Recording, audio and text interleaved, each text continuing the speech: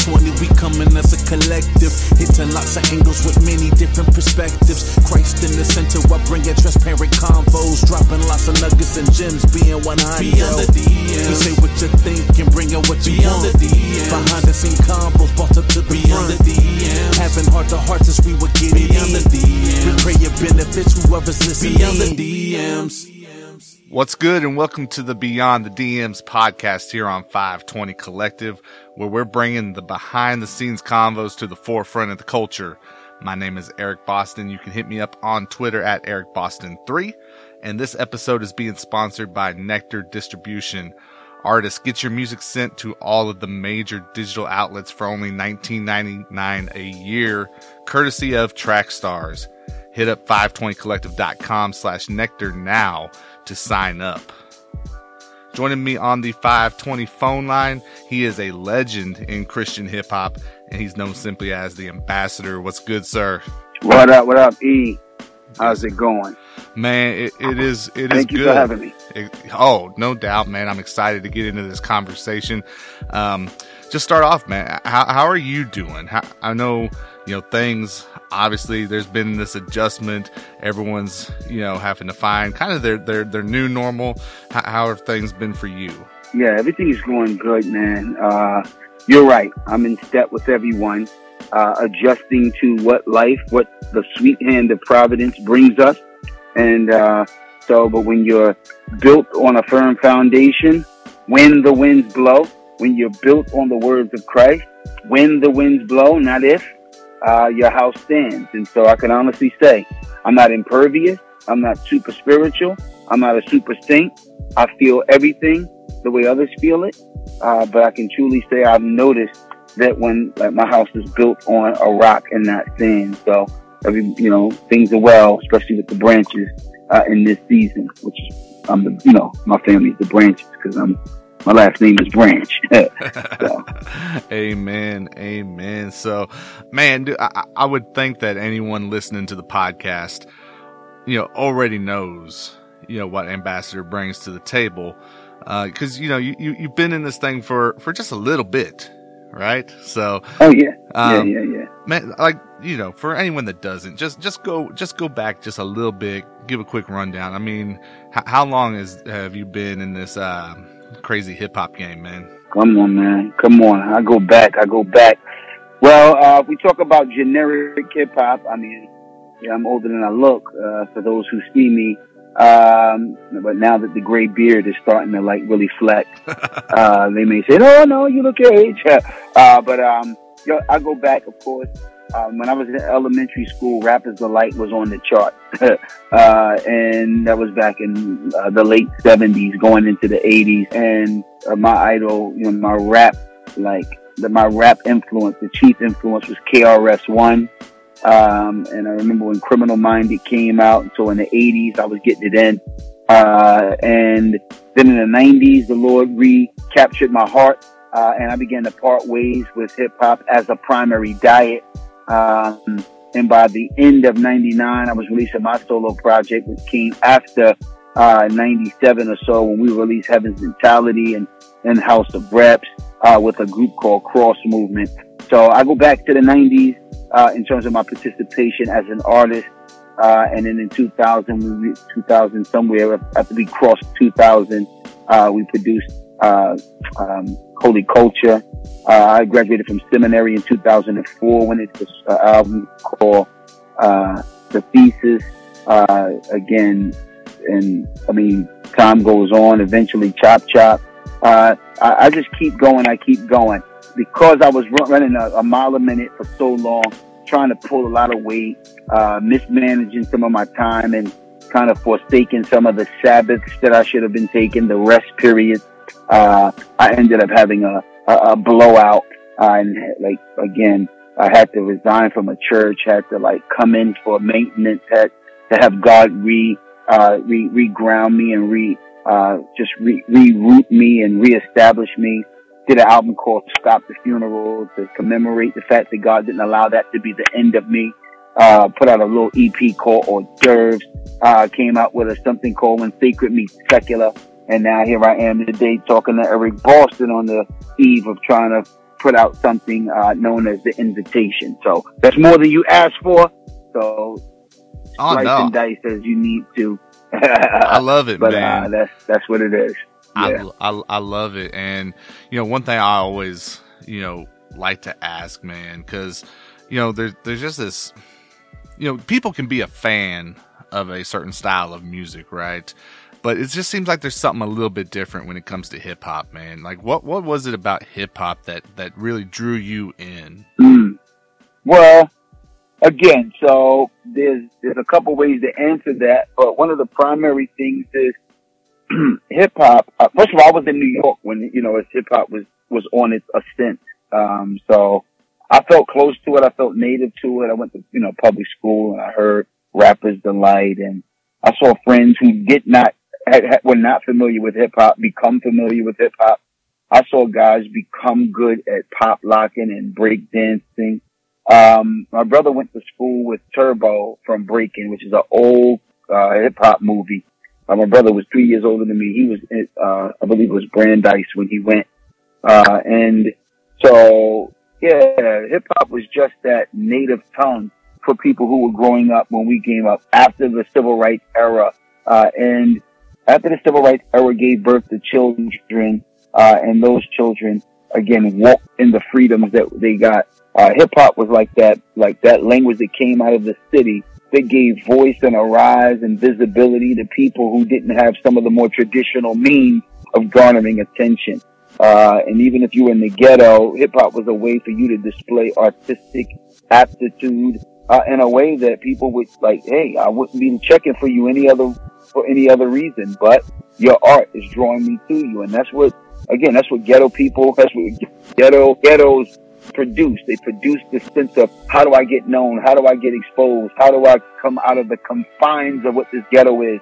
And people's talent and people's artistic expression, especially the hip hop elements, for people who know that hip hop had all these foundational elements. They had turntablism, to do more than just pick up a needle and lay it on the record, but to do tricks with it. Turntablism, graph artists, that's the graffiti. Often they would put it on like buildings and property that wasn't their own, but it was like anything to be seen. That wasn't right. But it really did launch a season where graffiti was also one of the elements of hip hop. There was b-boy, breakdancing, people who looked at beats and the extended breaks on soul, soul beats, and some of the other great records that preceded us. And the b-boys would dance, and then there was the DJ would extend the beat so the b-boys could break dance. And then there's the MC, the verbal, the vocal, the word center, and rap, which used to just play the back role to the DJ, eventually became the primary face of hip hop. So you ask me, like I said, why was hip hop? What is something special about hip hop? It is that agent, that artistic, that movement, that initiative that grew out of the concrete, that grew from the mud, and that made its way to the White House, to the highest offices in the land. It affected the world. There were people who said the only part of American culture that they had ever experienced was Coca-Cola, McDonald's, and Tupac at one time. And that is literally, some people had never experienced American culture outside of Coke, McDonald's, and Tupac at one time. So it's just interesting to see what hip hop can do. And of course, once Jesus got a hold of it, it became that thing that a believer could actually enjoy, rather than that bony fish that you like. I can't even enjoy it. It's too many bones. Well, once Jesus got a hold of it, it was like we had a fillet, and we were able to enjoy the hip hop that's able to be enjoyed without having to stumble over all the bone. Yeah, man, and I feel like your story was a lot better than what my story is. But I love it. In what sense? Yeah. Oh, man, I kind of give you the abridged version, but what would you say? What made my story seem better than yours? Well, I mean, like for me and my first interaction with hip hop, man, like the thing is, I could still remember it to this day, right? And it didn't go near as deep as what you're saying right now. Now I came to, obviously greatly appreciate all those different elements, but man, I can still remember being like in elementary school, I guess, and my cousins would come and stay with us during the summer, right? Because our parents were working, so my cousins were older, and they would watch us while our parents were working during the day. And I can still remember being in my room and my cousin bursting in, and she's yelling, "You got to come see this guy's pants," right? And I come running in there, and it's the "You can't touch this" video, right? And that was my introduction. Hammer. That Hammer was your introduction. Yeah, man. I see why your story is. Dude, like, here's the thing, man.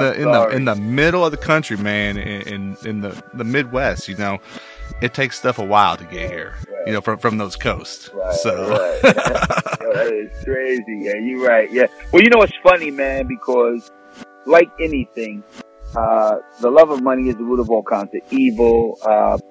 And often corporate agendas can co-opt something or, take something and derail it from what it can be, because you start dangling before people, the idols of the culture. Hip hop at first was an alternative to gang violence. You could do a study on the lyrics of hip hop songs before, again, like corporate America really got involved, when it was just guys hustling, with some corporate, influence, but it hadn't taken over because, again, it was burgeoning, it was new. And, you will hear don't do drugs, you will hear be a father, you will hear stay in school, you will hear don't fight, don't kill, you gotta love, that's what hip hop was about. It was known for virtue. The only problem is it was virtue coming from people who didn't look virtuous. But that was the intent. Because, again, that's how it was created. It was created to be a replacement for gang violence. But it just so happened that it was also the voice of a people who were affected by the environment. And so you couldn't keep the vice out of the virtue. The virtue eventually was coinciding with vice. And soon, vice became more dominant and more of the image of hip-hop than virtue. So by the time you get Hammer, I mean, goodness. Like, hip-hop is known for so much of what it does on the destructive that it sometimes skewed people's understanding of what could be valuable with it. So, yeah, I feel you. For sure. And then, of course, you talked about, you're a part of just, a ground-breaking group in cross movement, in Christian hip-hop. And, the one thing I try to tell some of these young guys coming up now, right, because with 520 Collective, our focus is to get connected with these indie artists that are coming up and trying to be a support to them as they're figuring their way. Right. And I think what a lot of guys don't understand, because people like yourself went through the hurdle, got over those hurdles in order for today's generation to be where they are. Right.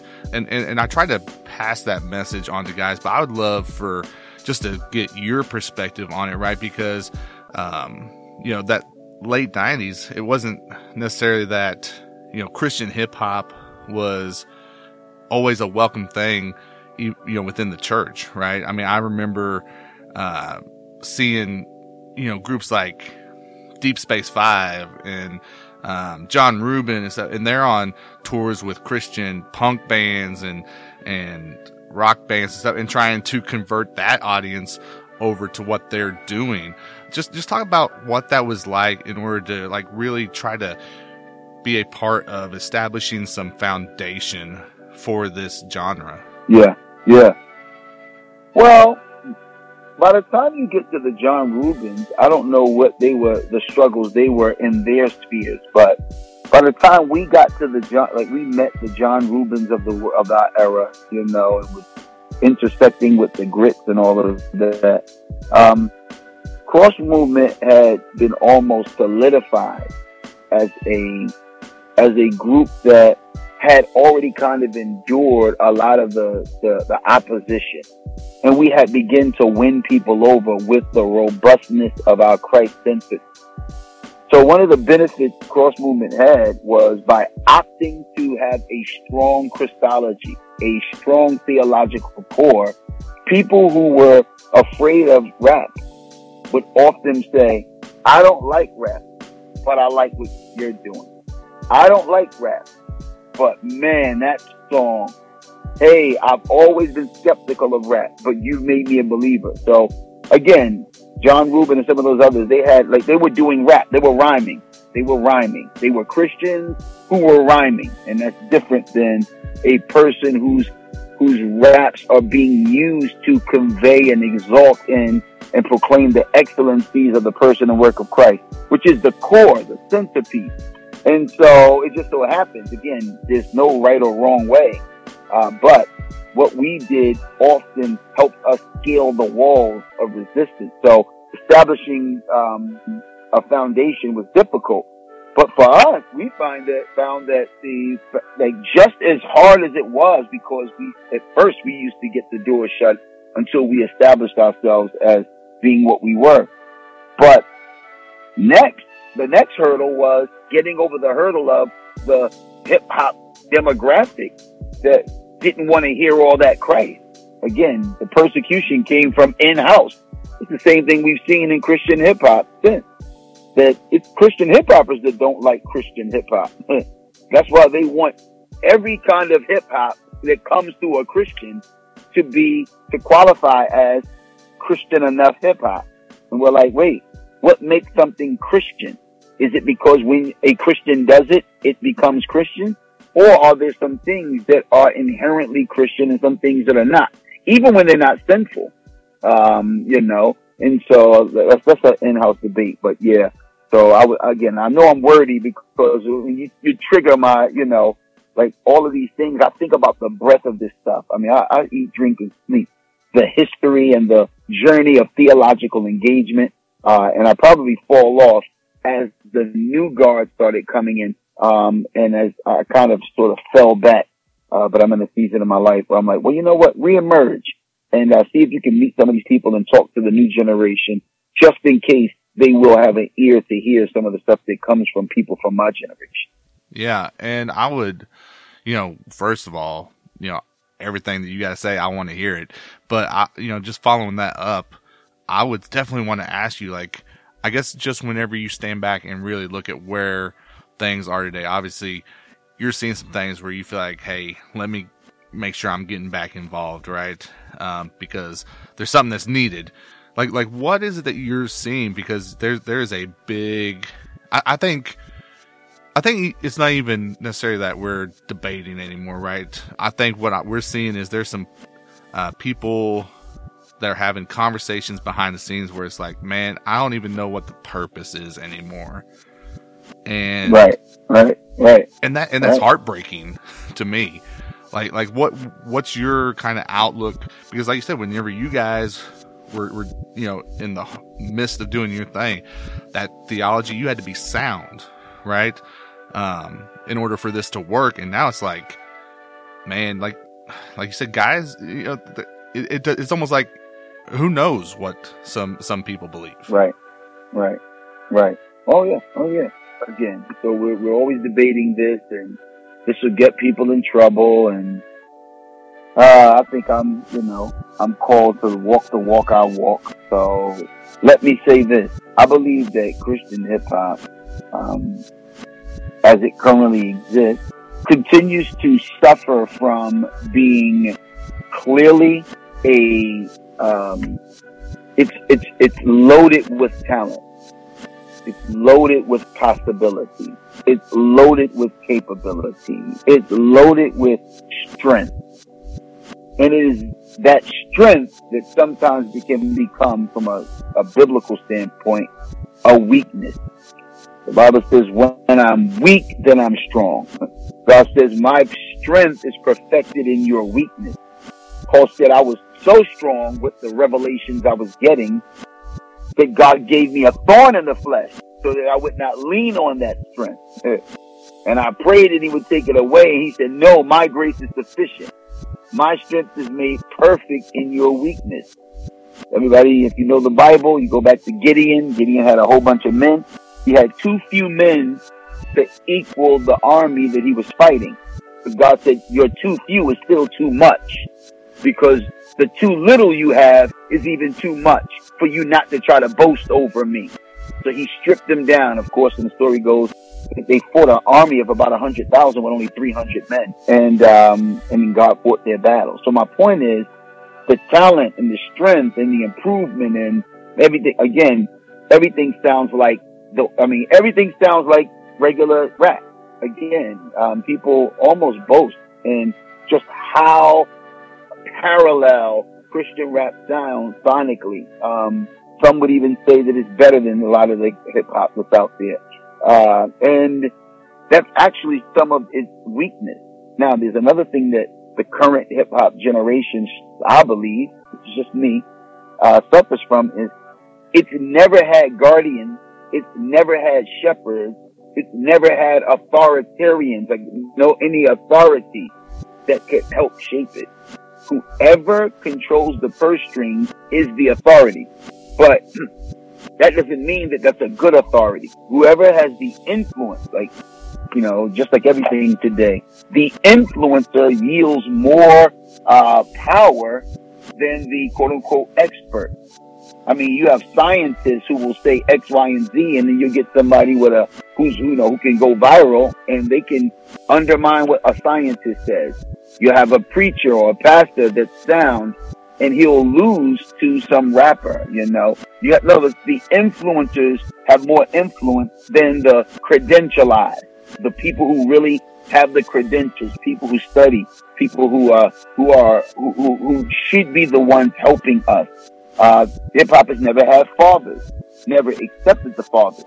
Perhaps you know that Sizzle, the rapper, the Christian who is a rapper, Sizzle, recently talked about how he wished he would have had. He said something about, I wish I would have had an OG or somebody to tell me. I wish I would have had somebody to know, some older person, some older people, to tell me X, Y, and Z. So Sizzle, what Sizzle was getting at was that Christian hip hop has never had a culture of honoring or deferring to any authority.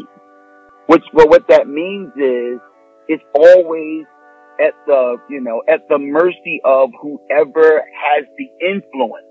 But if the person with influence doesn't have character, or where a person is devoid of character, if they don't have a strong Christian core, if they don't have a Christian way of going about ministry, if they have a art center rather than a ministry center, if they have a cultural center rather than a biblical center, then the whole genre goes that way. And so right now, I think Christian hip hop suffers from being so led and influenced by the most, so many carnal people, or well-meaning, Christians who may not be carnal, but who still, by and large, may not have confidence that the Bible gives us sufficient ways of engaging the moment, no matter what moment you find yourself in. The Bible is never out of step. The Bible is never irrelevant. The Bible is never not the tool you should lean on, and yet so few people do. Now, everyone says they do, and everyone says they believe it, but a line has been drawn, and that is that artists are artists, and pastors are pastors, and scholars are scholars, and theologians are theologians, but creatives are, and they bring these as though these two are polar opposites. What we used to advocate for was an integration. Like, hey, you don't have to be a scholar or an artist. You don't have to be a biblicist or a creative. You can, those things can work in harmony, and you don't see much of that harmony today. So, to your point, right now, you don't have to be sound. That's like a pastor's thing. It seems like they would say, like, nobody's right. So basically, it's almost like Christian hip hoppers can get away with anything. Look, I know this is a long answer. No, Listen, it's good. So recently, you hear people who won't tolerate horizontal infraction. So, for the last almost 8 years, we've heard every, pushback on injustice. Like, how dare you be unjust? How dare you do something to defraud or to injure your fellow man? When is the last time the loudest voices who speak against horizontal infraction have also been the people to bring that same fervor and vehemence against vertical infraction.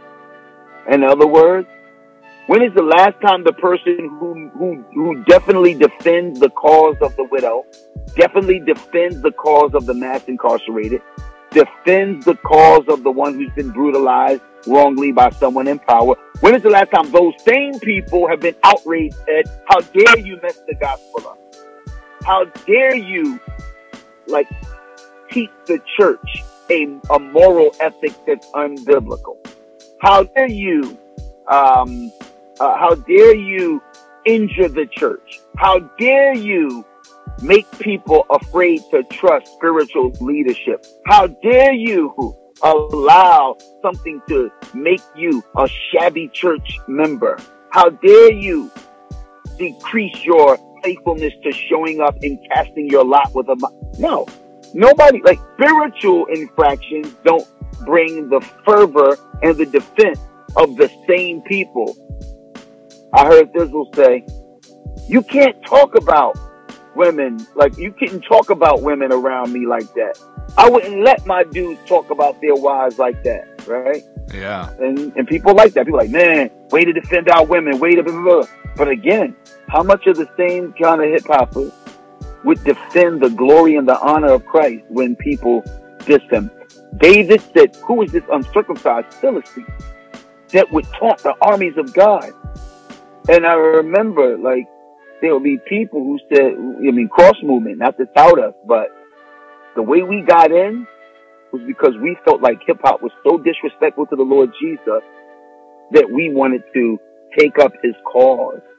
So I say all that to say, I just don't think that is the case with the most influential hip hoppers. They do not defend the honor and the glory of Christ. Yeah, they'll say, I honor and glory Christ. They'll say, nah, man, you can't do that, homie. But they don't bring the same fervor that they rebuke you for horizontal infraction. So I think that's why we are where we are today. And I'm trying to see that if God will provide a revival of sorts.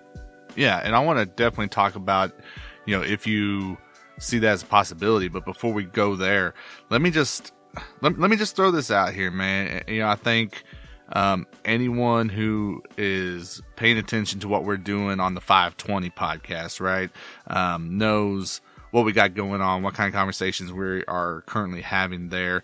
And beyond that, if you just look at what's happening in Christian hip hop, right, there's I don't even know if you can call it an elephant in the room, right? Because we just know, right? We know. So let's just rip the Band-Aid off of here and dive into it, if you will. Because the thing that kind of irritates me and what we see a lot is you got artists who spend way more time convincing you why they don't need to talk about Jesus than they probably ever will talking about him. I agree. And I think, and that's not new, right? That's been going on for a minute now. But now, mm-hmm. I think that's a stepping stone to what we're seeing, where we've got people that are denouncing, we have people destructing, we have people walking away. I don't know. Am I so far off base here with that with that view? I mean, tell me if I am. No. Well, you said two things that are kind of juxtaposed. So you're right that there's it's common to hear people spend countless words talking about why they don't, then doing it. Then you also have rightly observed that there is a strong spirit of drift afoot. So both of those things are true, I believe, just by observation. And yet again, not to be self-righteous, I just want to call attention to the fact that until Fanatic, who was one of the last dominoes to drop on the most high profile, I felt that the Christian hip hop genre and the guardians and the vanguards and the heavyweights and the pillars and the influencers did not speak much about the the pervasive deterioration in, Christian substance, or living a very robust and, Christian life. I felt like people feel like that's too judgmental to call out like a diminished Christianity within Christian hip hop. I think they kind of think a diminished Christianity is not a failure in faithfulness. I think if anything, they would rather believe that it's just going from overt to covert. But we're like, we know the difference between an overt or an explicit and a covert or a subversive. Like, if all we were looking at was just, it's not as explicit, but it's still very much as robust. It's not as explicit, but it's very much present. And we wouldn't be beefing. We'd still urge, come on, but bring it out. But we wouldn't beef. We're looking at more than just it's on the low. It's non-existent. It's lacking. It's wanting. So you're right. And all of a sudden, one podcast comes out and, hey, let's talk about apostasy. Another blog is like, let me write about apostasy. I'm like, so this is the first you all are addressing the drifts and the apostasy, like even making deconstruction a good thing when. And I know Thizzle was talking about deconstruction is good if you leave the foundation in place. But we've seen people deconstruct all the way to the foundation, destroy it, and people still defended it as like that's a good thing. It's not a good thing. People keep saying, okay, we're looking at deconstruction and reconstruction. I'm still waiting for someone to show me the reconstruction of those who deconstructed. And if you deconstruct from a true Christianity, let's just say it was a true Christianity, because sometimes people will deem their real Christianity a bad Christianity so that it seems okay to deconstruct it. The only problem is, the problem wasn't their Christianity. The problem is that someone was not consistent with what real Christianity is. Which you don't need deconstruction from that. You need to get off the counterfeit and get to the real. You don't deconstruct the counterfeit, you leave it. And so you go to the real. So if you didn't have the real, so I say all of that to agree with you. And I say all of that at the risk of knowing that, again, people may not like what I'm saying, but what I do hope is that people will realize that you're right, man. We should have been heard people warning before the great falling away. We should have been warning people that we're starting to notice wobbles and cracks. But instead, we went to the crash site, stood on top of the rubble, and said, roll camera. Ladies and gentlemen, I want to let you know that there can be apostasy. Right? He's like, yo, this is like, why do we wait till apostasy was already fully like at bay? I mean, in the works. Whatever happened to some amens and some tweets and some retweets when dudes were saying, does anybody see that we're leaving the fundamentals and we're drifting? But again, who am I? Yeah. And I feel like we're just in this space where if you even try to challenge, and the thing is, it's not even challenging, right? It's accountability. It's coming alongside each other through this, because that's what we need to do. And that's what we're called to do. Man, it's. But we're not a family. Christian hip hop again is a business. It's the business. This is a genre, and it's not a family. And when you try to do it the family way, somebody will always remind you, you don't know me. Like I'm not beholden to you. Like, and so unfortunately, Christian hip hop, which could be and should be a family, because it should be Christian, and Christians have been baptized into one body. There's one Lord, one faith, one baptism. So we should be one. And that doesn't mean accepting everything that somebody does in the name of oneness, but it does mean that there should be some fundamentals. And we should have never let people like defame the faith, defame the church, and defame a path of sound.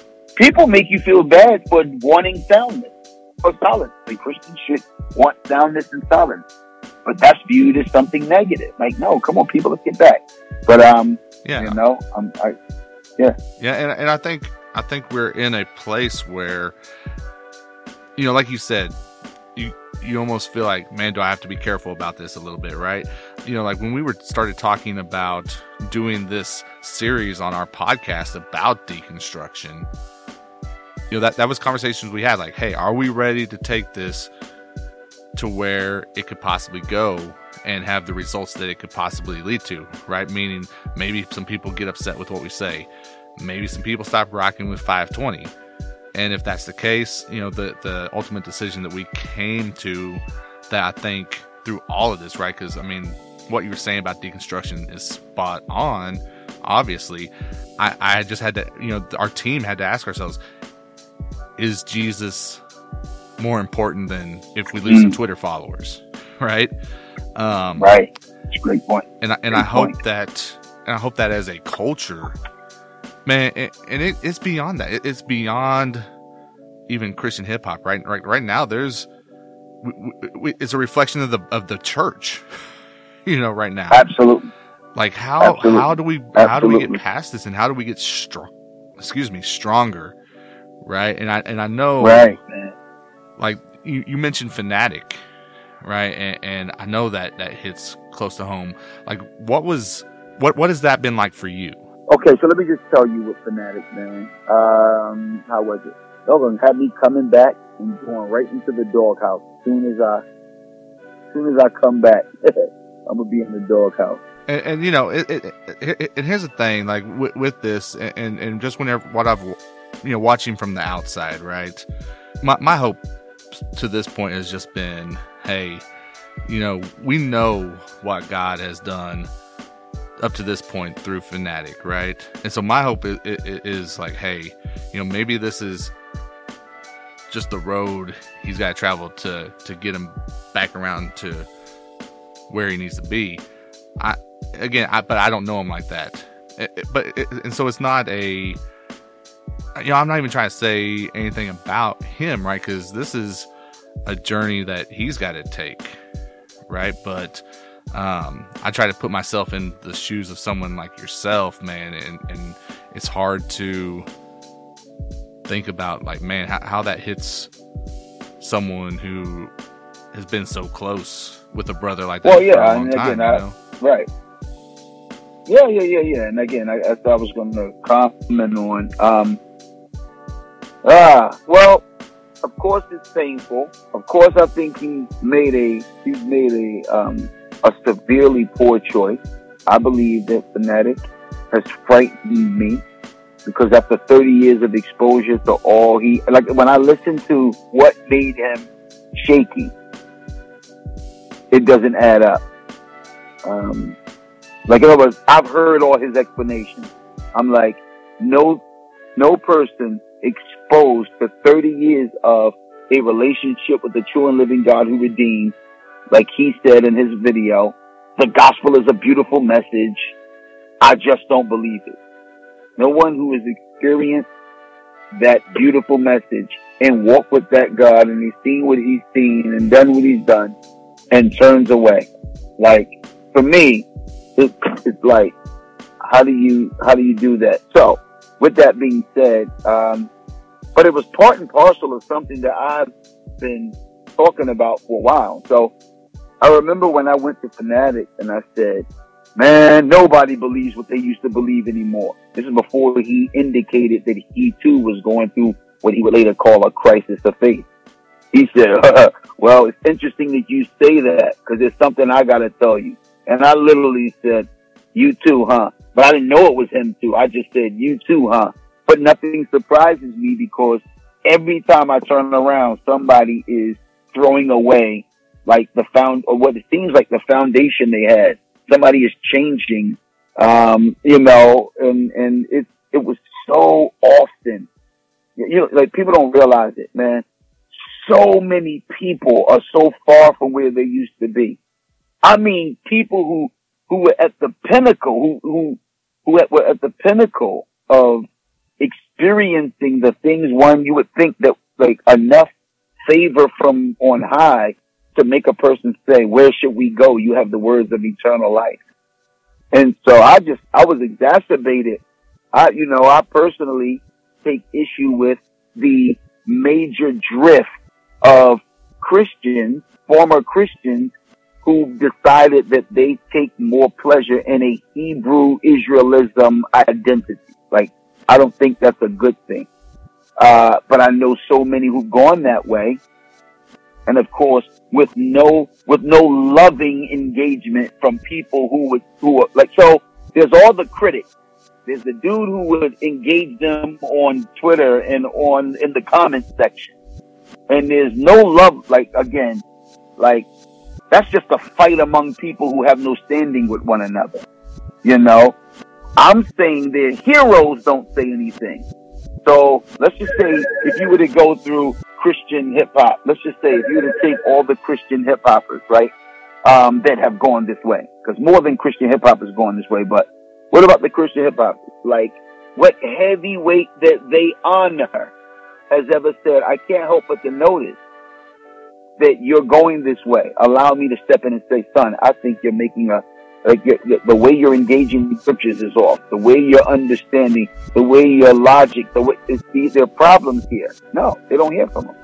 They don't hear from them. Now, with the exception of maybe Eric Mason and the urban perspective guys, the urban apologists. The urban apologists, they've probably been the only ones who have tried to push back, but usually they address raw Hebrew Israelism, not the Christian infatuation with it. So the Christians think, well, I'm not the extreme raw Hebrew Israelism, like Israelites. So they think they're okay. They think they found a synthesis. I disagree. Now, I don't disagree with there can be some blacks who are true Hebrews who also are Christians. I don't have a problem with that as a notion. I have a problem with dudes who, for 20-something years, were just regular, again, African Americans or black, and then have found a way without any kind of, again, other than just their extrapolations on there were some blacks who were in the slave trade and who made their way here. How did you become that? I have a problem with that. And then I listen to the way they navigate doctrinally, and I say, I'm not really feeling the way you're navigating doctrinally, or how you kind of logically just made yourself the Hebrews of that were on the, like, descendants of the Hebrews. But my problem is the pastors, but they would look at me and say, well, we don't listen to you anyway, Ambassador. Again, like, we don't, like, what do we have to do with you? You know, and then maybe you all would say something, and I don't know what your stance is, but let's just say somebody like on your tier would say something, well, we don't listen to you either. And let's say somebody, well, we don't listen to you either. Okay, well, who do you listen to? Who could make you pause, right? Who could make you say, wow, but, like, I mean, who do you listen to? That's what my thing is, right? Who do you listen to besides yourself and YouTube scholarship? Who do you listen to that knows you, that loves you, that you can't dismiss? You can't say, well, y'all are just white supremacy. Or you can't just say, oh, y'all, like, who? And since they don't listen to anyone and they're not hearing any pushback from the giants, people who are giants to them, Christian hip hop continues to be just a free-for-all, a wild, wild west of theology.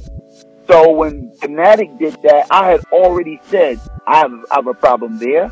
When Christian hip hop was undermining Christian hip hop, there was a season when the Christian hip hoppers were undermining Christian hip hop. The Christian hip hoppers were undermining the church. I had a problem with that. And again, there was no pushback. Again, there's always somebody pushing back, but it's not the people that have standing with these people. They usually let them go. They let them go on. Like, I don't want to hurt their feelings. I don't want to. And then somebody will say something and they won't listen to them. So I say that to say, Fanatic to me was a long line of various kinds of drifts. And it was the first one for some people.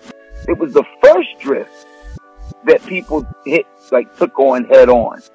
And so, maybe God had to allow it to get so bad and had to allow the drifter to be so prominent that everybody had to say, we better address this. And, I think it may have gone as quick as it came. I think it may have, they addressed it and I was on and it's back to business as usual. So, yeah, it's sad. Yeah, and I'm going to ask this, and I hope to ask it in a way where, you know, I'm not putting it on Ambassador, right? I just feel like you've got such a grip on this that you can speak to it. Because, like I said, there's conversations going on that people don't know about, right? of people that want to see this thing change, right? And we're asking, how do we help make that change possible? And if the answer is we can't, then is there a point to this? You know? Right. In your opinion, can we save, I hate to say Christian hip hop from itself, but can we find a way to come together and do better? And not only that, like, you know, the thing that I've always said is, you know, it funnels down from the body to Christian hip hop, right? It's not really gonna funnel the opposite way. You know, it's not gonna flow that way. However, I still think that this space is in a place where we may not be able to influence on a large scale the church, but we can cause a ripple. And how do we get there? Well, I think it's fundamental. Some things only take place through prayer. So there needs to be much prayer. I think there need to be models, people who don't just argue with their words, but who display the glories of something different. And not like, and you should see this as glorious too, but they just, they live in the glory of a more excellent way. And we display it with a delight in Christ and a delight in the old path, without coveting what the new have, without always criticizing the new. Again, I discuss these things with people because to me, they're not being discussed. But when it's time to walk to bring about a difference, I think we have to display that we're different instead of talking to people to try to get them to be different merely. I think we have to have models of people who are different. That means that God's going to have to honor somebody who's not somebody. Because the reason why it doesn't get addressed is because all the people who sort of like dictate the pace by virtue of their own influence, they're not oozing these things. It's mild. Like the most high profile Christian hip hoppers have a very mild Christianity, or they have a very mild representation of how to push back on the culture. Like they kind of have a strategy of, again, kind of like mild is, I guess, the best and most non-offensive word. And so, I think what you're saying is we need to pray.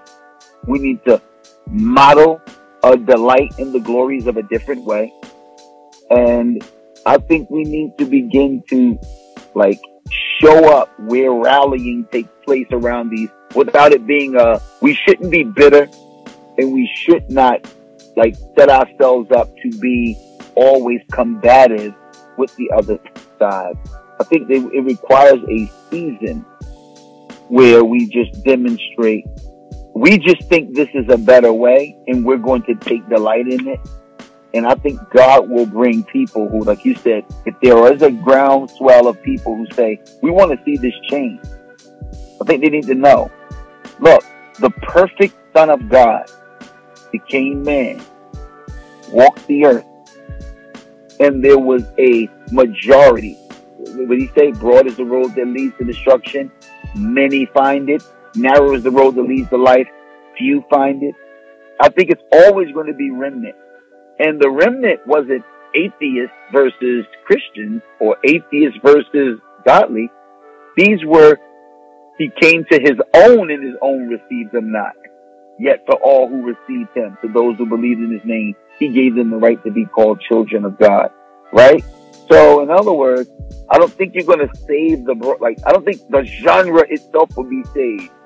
I think if it's saved, it's going to be saved because a remnant is saved. Remember what Moses prayed? No, Abraham. He said, hey, would you spare Sodom if it was just 50 righteous?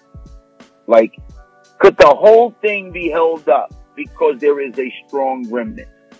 And of course, Sodom didn't even have 10. You see? So what we need are people who say, well, we will be a remnant. But maybe the whole thing will benefit from there being a groundswell of of Christian fidelity that begins to emit an aroma that makes other people say, yeah. Let me give you a personal testimony and I'll pass the mic. I was wilding. I ran away from my father. I used to live in New York, and I ran away to live with my mother in Virginia, and I lived so foul for 4 straight years that you wouldn't have believed I was a Christian. I still believe I was, because I was terrified the whole time I was wilding, and I would always talk to God. I had a horrible theology. I was like, Lord, I just want to have fun, and then when I'm older, I'll come back. Because right now, I just don't know how you can be a kid and do kid stuff and still be faithful to you, because I had never seen it before. So, but one day my father came down. Now, first, life began to disappoint me. Secular life began to disappoint me. My girl at the time, she cheated on me. I was crying for the first time. A girl made me cry, maybe the second time. My mom was going through some stuff. Money was funny. The whole 9. Life began to disappoint me. I said, life stinks. And I think my life stinks because the God who can give you a table in the wilderness, the God who can prepare a table in the midst of your enemy, the God who can open seas and allow you to cross on dry land, who can exalt you in prison so that life into you, if you're in prison, gives you leadership. The God who can do all the things he's ever done for his people has been forsaken. Then my father came and preached the sermon. I left my father. My father got poorer the more faithful he got in Christ. So I used to be afraid to go into the ministry because I had only known a father who was an accountant before, so we had a couple dollars. And then when he went full-time ministry, it seemed like we went from steak and Chinese food at Hunan balcony on Broadway to, hey, we're going to have bagels and ham. And so I was like, man, I don't want to be in the ministry. I want to just preach on the side, and I want to have a good job so I can not be as poor as us. So I was afraid. My father, when he came down and preached the funeral, he radiated with such strength and light and joy and peace and contentment, and still didn't have much money. But he looked stronger than everybody I had run with. He looked stronger. He looked firmer. He looked more radiant as a person. I said, that's who I am. I'm that. I'm not this. I'm that. I was on drugs. I was doing whatever. And I said, man, my pops just looked different. He looked strong. He looks like, and he was radiating the glory of Christ as a person who was free of the vices and free of the woes and stuff. And, so it drew me back, and that was the start of me wanting to come back to the Lord Jesus. And I went to Bible college, and I tried to live my life like that, certainly not without its flaws. So I say all of that to say, that's what we need to save this thing. A remnant has to get strong. They have to delight in Christ. They have to not be always combative, but they have to show off the glory of a better way. And then God, through prayer, will have to bring people our way as they see the strength of that group, enjoying the fact that we prefer this more than that. Yeah. So, that's a long answer. No, well, something that, and I feel like you maybe answered what I was going to follow up with, but I'll go ahead and throw it out there in case there's anything you want to add to it. And that is, with everything that you have seen and experienced over, multiple decades now in this, right? Like, how have you been able to avoid going down a similar path that we're seeing some people head down? Grace, by grace through faith. I had my own little, setback. My story. So part of my own personal moral failure, never in this, it's theological in that whenever you wild out morally, it's always a theological wilding out too. But just in terms of believing Christ to be true and the Bible to be true and the Christian way, never shaken on that. And, so I don't know, man. I guess once you know, and once you see, and it's hard to unsee. I wilded out already. I know it's out there. I've already left, only to have to come back because where else will we go? He has the words of eternal life. My life just so happens, by God's grace, to be like spending a lot of time in the Word. I really believe it. I've seen it work. I love the beauty of the gospel. I love the beauty of Christ. I've been rolling with him. My life can't be explained without the Lord Jesus. I don't have much. I'm going to be honest with you. I don't have much. One dude laughed at me. He said, you already made your money off the music, so now what are you doing? I said, no, we didn't make anything.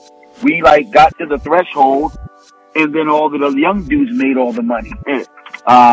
So I said, nah, I didn't make the money.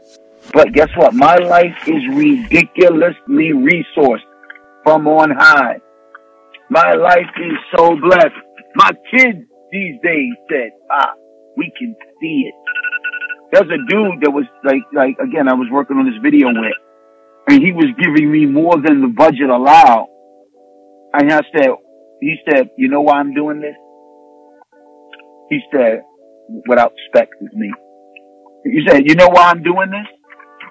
He said, because you already have paid for it with what you did for me in my early days. The investment, in other words, my life can't be explained apart from the Lord Jesus.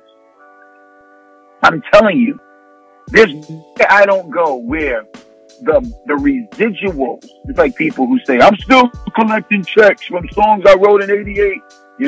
I'm still, royalties just keep, that's really how it is.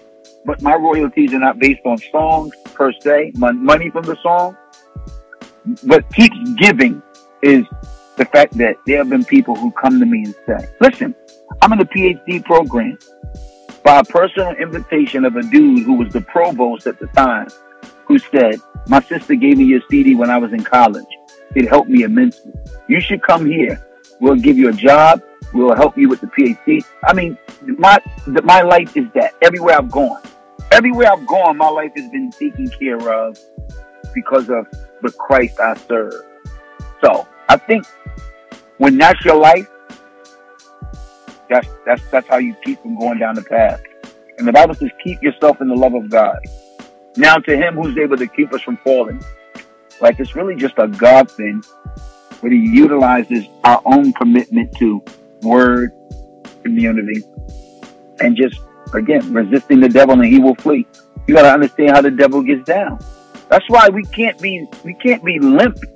We can't be weak when we see cracks in our foundation as a community, because that's what the devil likes to capitalize on. And again, the last thing I'll say, one of my professors was teaching on prayer in the Gospel of Luke. And he said, well, he's actually a colleague of mine, but I brought him in to speak for some college students. And he said, he was speaking on the role of prayer in Jesus' life. He said, one of the things you see from the Garden of Gethsemane is that Jesus rebuked people who don't pray before the fall. Because what we do is we usually don't pray, and then we pray for repentance after the fall. But Jesus said, wake up, lest you enter into temptation. And he basically rebuked them and said, pray that you don't go into temptation. Like, lead us not into temptation, but deliver us from. Well, I think that's what keeps happening. We keep going light when we see cracks. When we see the need to repent, we think it's bad to tell people repent. But really, it's telling them to repent that keeps them from sinning so that they won't have to repent. But again, Christian hip hop is very undiscipled. It's very wild, wild west free for all. And God's going to have to send godly people and, like I said, a remnant that lives the life in such a way that it shows off the glory of a more excellent way. Yes, sir. And man, I know we've put in some time already, and I want to be respectful of that, but I feel like I would be at a fault if I didn't ask you about this, because when Calvin put this together, and shout out to our guy Calvin Venus, man, for making shout out to Calvin. Yeah, Calvin Venus is the truth. I love that man. Let it be known. I love him. Absolutely, me too. Yeah. So when we were talking about, or when he hit me up and we started talking about getting this right here to happen, right? One thing he mentioned to me, not only the new music, right, but he also told me, man, Ambassador's got this thing, this Christo Urbanism, and I feel like I need to know, what is this about this Christo Urbanism? Yeah, man, let's hear about it. So I'm working on a PhD in the realm of homiletics, aka preaching. And so one of the things they're letting me do is they're letting me do something that intersects with what I've been spending my whole life doing, which is a word-centered stream or approach to Christian hip-hop or Christian rap. In other words, if we're going to argue about Christian rap is not always explicit and always kind of like a synonym for preaching, then I'm going to say, well, there is a strand that's determined to function that way, not out of obligation that you must, but out of the joy and delight that hip hop is a perfect tool for it. Now you put that tool in the hand of someone who's been urbanized, who the city, in particular, the city that was influenced in large part by the subcultural movement of hip hop. So there's something called the hip hop generation, which is a whole generation of people who only know their urban context as having inherently a hip hop-ish ethos. So it's almost like the people who always have grown up with the internet, right? That generation is affected by never not knowing, it's a generational difference. You only know, the internet. There are those of us who remember when the internet started, and there are those who, I've never known there'd be no internet. Well, the same thing, right? There are people who, again, our whole world is, hip hop. For us, we saw it emerge. And it was the cultural influencer of influencers. There are a lot of cultural influence. But hip hop was a dominant one for a certain group of people. And so their urbanism got influenced by hip hop. I'm not talking about just rappers. I'm not talking about I'm talking about even the people who, I don't rap, I don't do any of it, but I don't know a world where hip hop is not an influence. I use the slang, I buy the fashion. The people I like, they do the music. I'm in environments where that's the background music. That's the soundtrack of my life. So that generation, that urbanism, met Jesus one day and bowed the knee to him. Because some people try to bargain with Jesus. Jesus, you can have a little section of my life. I can have a little section of my life. But Christian hip hop at one time said, may the urbanism that we have, that socio-cultural influence that hip-hop has had a large part in shaping, bow the knee to a theological Christ-centered core. And once those two, our Christ-centered core and our infatuation with and our delight in the supremacy of Christ, dominated our hip-hop-ish urbanism. And if somebody says, well, mine wasn't really as hip-hoppy, that's all right. Whatever your urbanism is, if it bows the knee to Jesus, it's Christ-centered urbanism or a Christo urbanism. And what I'm trying to do is use that to describe people who think the two largest components of my life are the hip-hop that influenced me or influenced the world that I existed in, and the theology that influenced me or the people that I was influenced by. Bring those two together, I'm calling it Christo urbanism. Now, there's something called young, restless, and reformed. Whenever somebody hears the word or the term young, restless, and reformed, it usually speaks to a predominantly white demographic who's predominantly reformed in their theology. And they stand different than the traditional church, whether it be white or black. But if you're more hip hop and you're not white, or you're not as suburban, or you're not as hipster or whatever, you feel like young, restless, and reformed doesn't really capture me. There's something else. What is it? We don't have a term. We don't have a term. So I'm trying to use this as my term that I coined and introduced so we can understand how, black and brown in particular, but white, who said hip hop was one of my socio-cultural influences, maybe even the biggest one out of all the various influences. And then I met Jesus, and he was Lord over all of that. And that's what is, to me, what I'm calling a Christo urban or Christo urbanism. We are the Christo urbanites. And from a preaching standpoint, I'm going to look at proclamation-centered, theologically tethered proclamation as a Christo urban homiletic.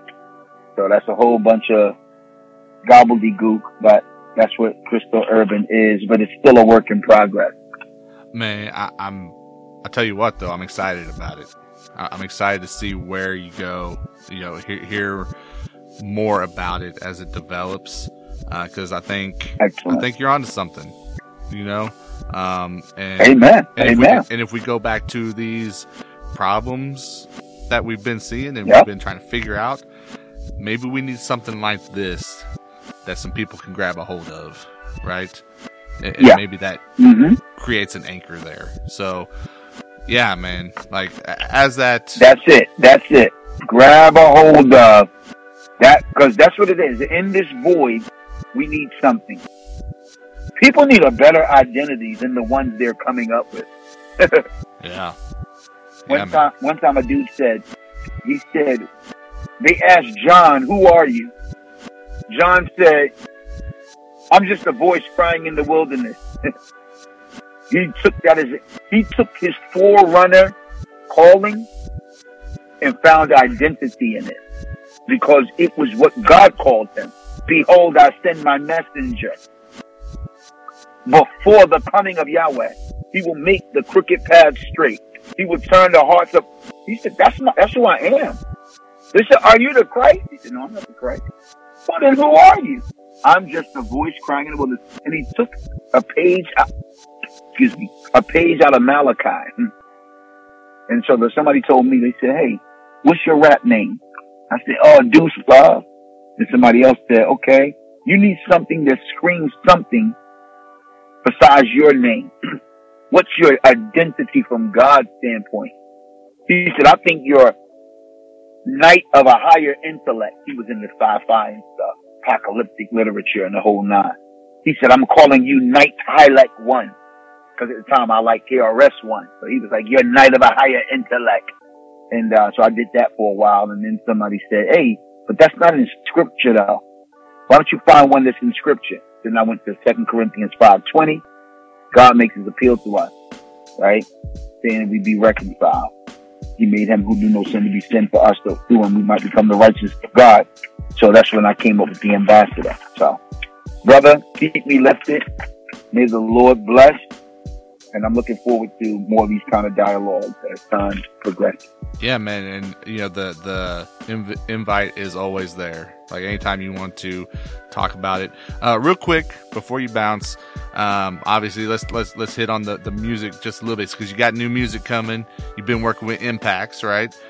Like what are we looking for? What's coming? Hard to explain, man. So I have a little 7-song project. It's a little longer than an EP, a little shorter than a traditional album, but it's a project. Really, it was just my way of like coming out of my slumber and engaging the current hip hop moment. So Impacts had sent me some work a long time ago, and then I paid for the beats and I let them sit to the point where they got stale. I said, I don't want to lose that money. So I called them up. I said, I'm just going to play it. I'm going to buy a ticket and I want us to work on those songs. And he said, okay. And so when I came here, that's when I met Calvin Venus. And he said, hey, this guy's a beast.